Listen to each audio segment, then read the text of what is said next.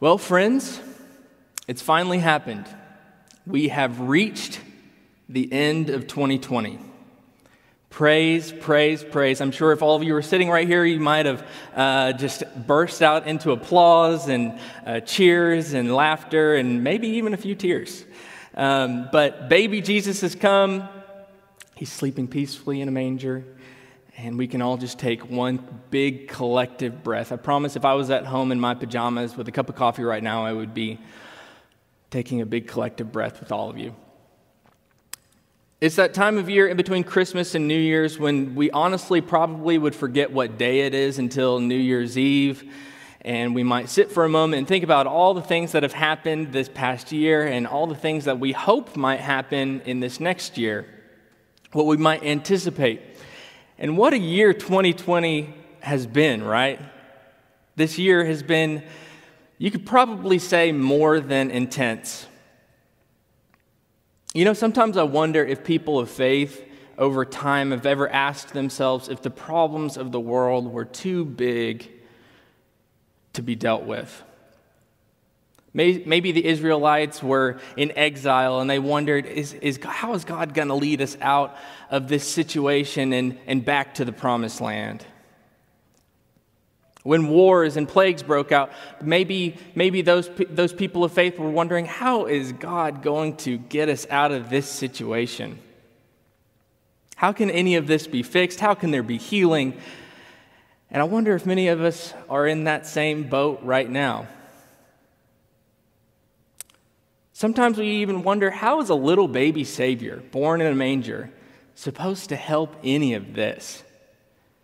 It just seems maybe just a little bit too big. And some of us are probably pretty weary, probably pretty tired from all the things that have happened over the course of this year. And this year has given us plenty of good reasons to be weary. Maybe, if you haven't noticed, we have a global pandemic on our hands that's been raging for a year. It's even escalating now as we head into 2021. Maybe you're somebody who works on the front lines or perhaps are a doctor, a nurse, or a caregiver who's just weary from having to help a sick family member say goodbye to a loved one over Zoom. Maybe you're someone who has to go into work to make ends meet but feel at risk for catching a deadly disease and bringing it home to someone vulnerable. Maybe you're a teacher, an administrator, and are worried about the kids and other staff members that you're around and that you love and that you care about and you want to protect. And then maybe this year you've lost a loved one and you're navigating grief and you're navigating mourning. And this past week when we sang "O Holy Night," when we heard Charlotte Bagwell sing O Holy Night" here at Lover's Lane, did it take a new meaning when we sang "A Thrill of Hope"? A weary world rejoices, for yonder breaks a new and glorious morn. I know it did for me. And I believe that Jesus has found an especially weary world this year.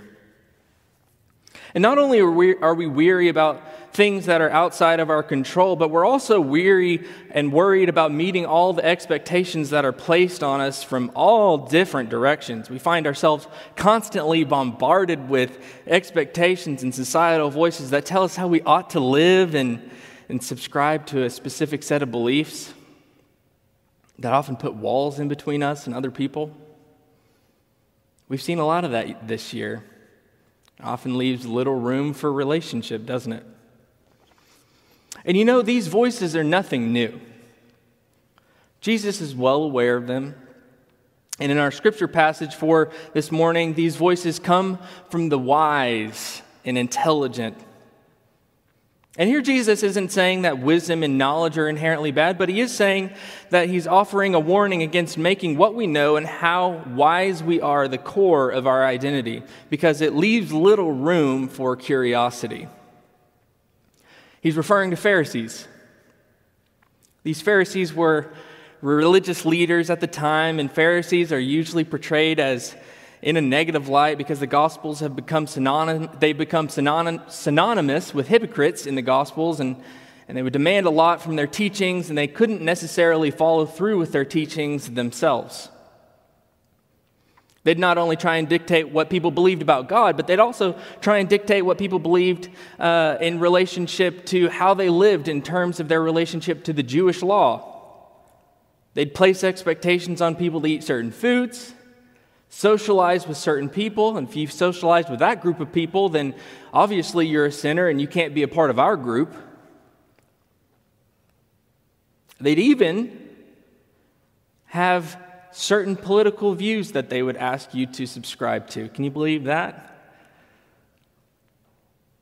The trap the Pharisees would fall into is that because they knew a lot about following the letter of the law, they expected everyone else to believe and behave exactly as they did. They were wise and intelligent and expected everyone else to do what they knew. So as I mentioned before, I get the opportunity to be a co-host on a podcast called Out on a Limb, and I hope you get a chance to listen to some of those episodes. But one of the episodes that I was really, really excited about was an episode that we did with one of my favorite professors of all time. Many of our pastors would have, here at Lover's Lane, would have studied underneath him. His name's Dr. Roy Heller. And it was one of the first interviews that we ever did with him, and I was nervous because he's just someone I look up to a lot, and I was excited for this interview. And you know, this interview was the first one we did, and it came on the heels of a particularly divisive election. As a matter of fact, it came on the Monday after most of the news networks had called this political race for Joe Biden on that Saturday. And there was a theme to this episode that we really wanted to discuss with Dr. Heller, and really what this episode turned out to be about. We noticed that people have this tendency to want others to do exactly as we believe, because what it ultimately is all about is validating our own perspective. We talk about how easy it is to get stuck in this trap of wanting to have our individual worlds be sort of small. Because the benefit of having a small worldview is that you can know everything in it. And Dr. Heller is who I consider to be quite wise and quite intelligent and could easily be a Pharisee. He could easily take the things that he knows and really use it to the detriment of others, and to train pastors to be exclusive, to train pastors to be people who don't include other people. Because he studied the Old Testament professionally, as in he gets paid to study the Old Testament, the Hebrew Bible, for over 3 decades. He has more knowledge about Scripture than I could probably hope to attain in a lifetime. And he could probably wield that knowledge to hurt others. Yet, I've also witnessed Dr. Heller stand behind a podium, like a pulpit or a lecture, and give a lecture on something like, I don't know, the book of Job. And the first thing that he says is, he'll say, well, I'll be honest with you. I don't really know what's happening in the book of Job. Maybe one of you can tell me. Maybe we can explore this scripture together.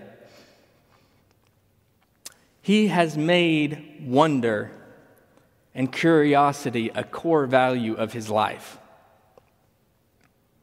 It's like I think about it, and every time that he steps behind a lectern for a lecture, it's like going on a treasure hunt with him.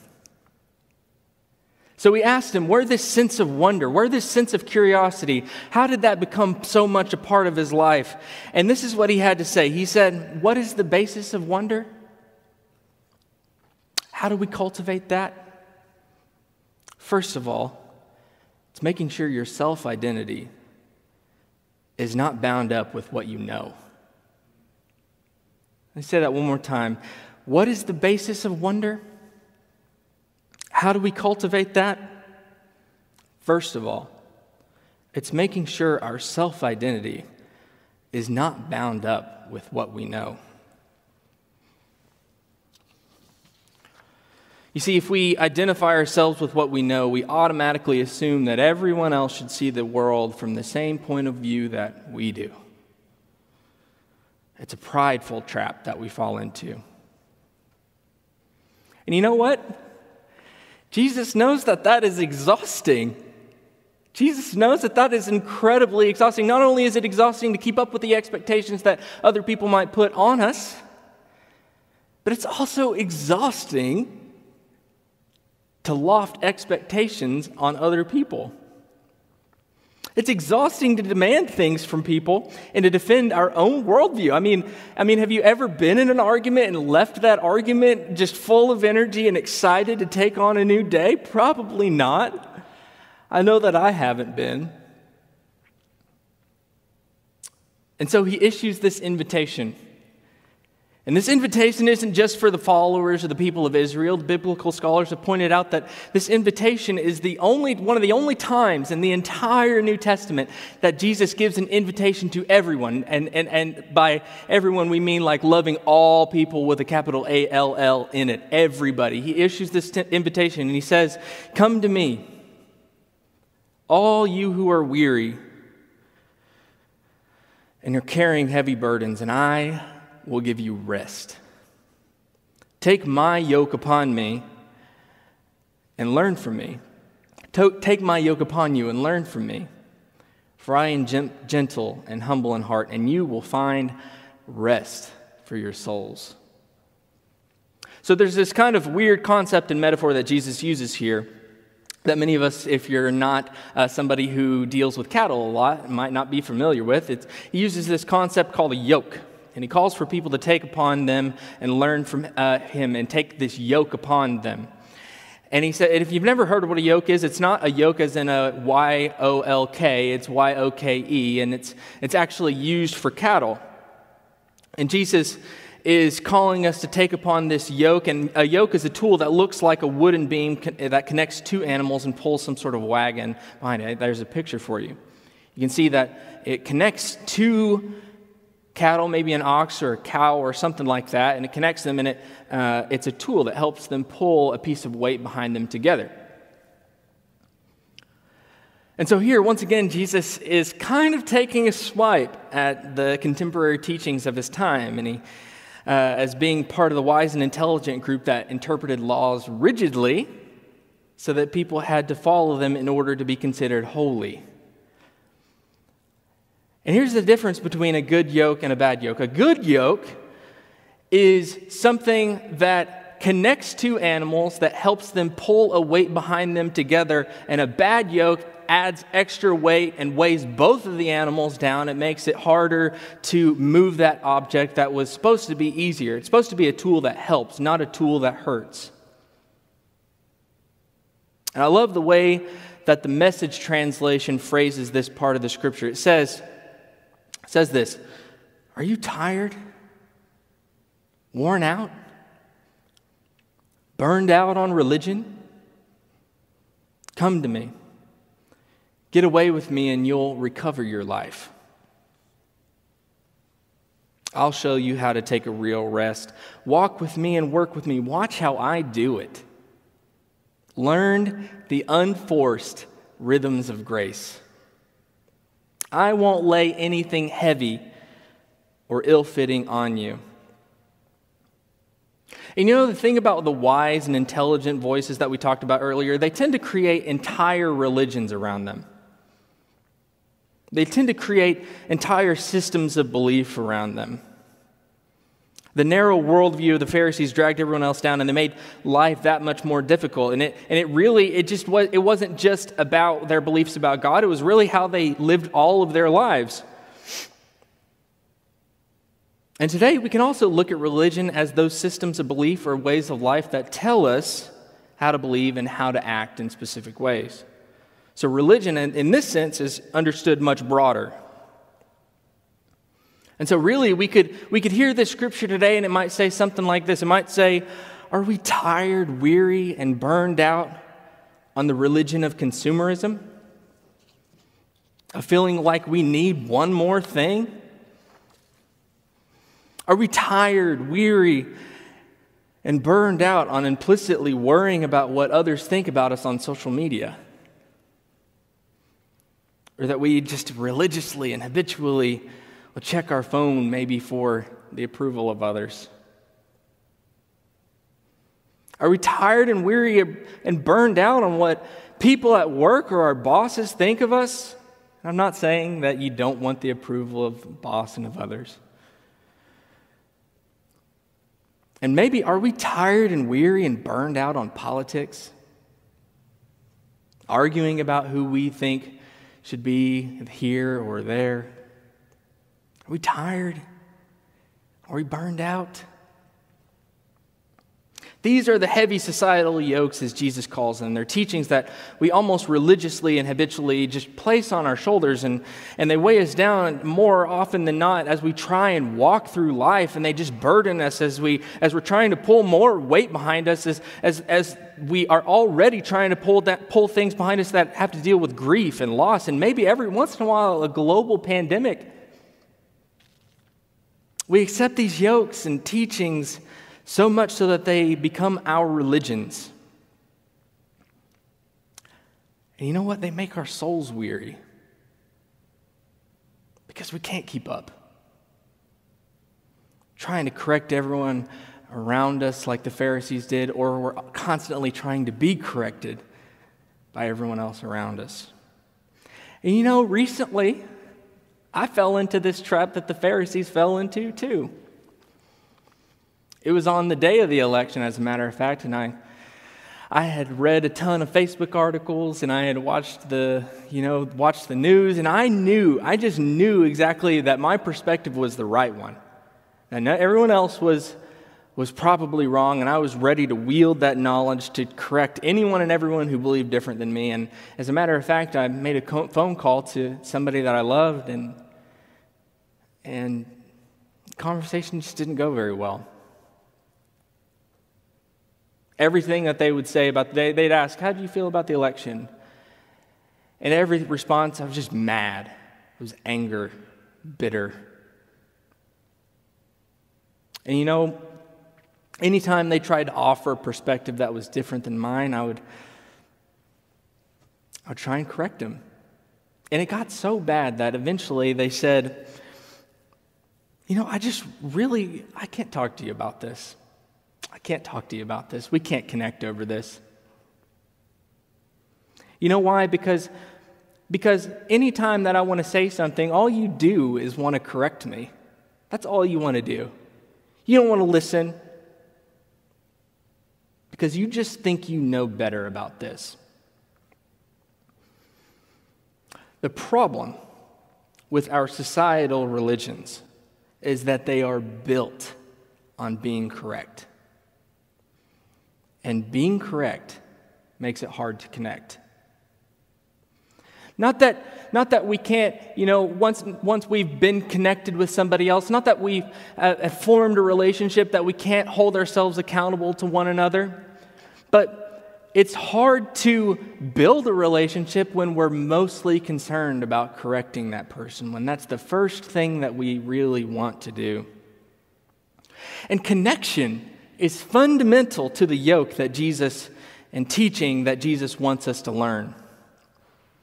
Compared to all the other demands that we could place on our shoulders with the many rules and regulations, Jesus gives us just two simple commandments to remember. That's not too hard. And you hear them all the time. To love the Lord our God with all our heart, and with all our soul, and with all our mind, and with all our strength. And the second is like it, which is to love your neighbor as yourself.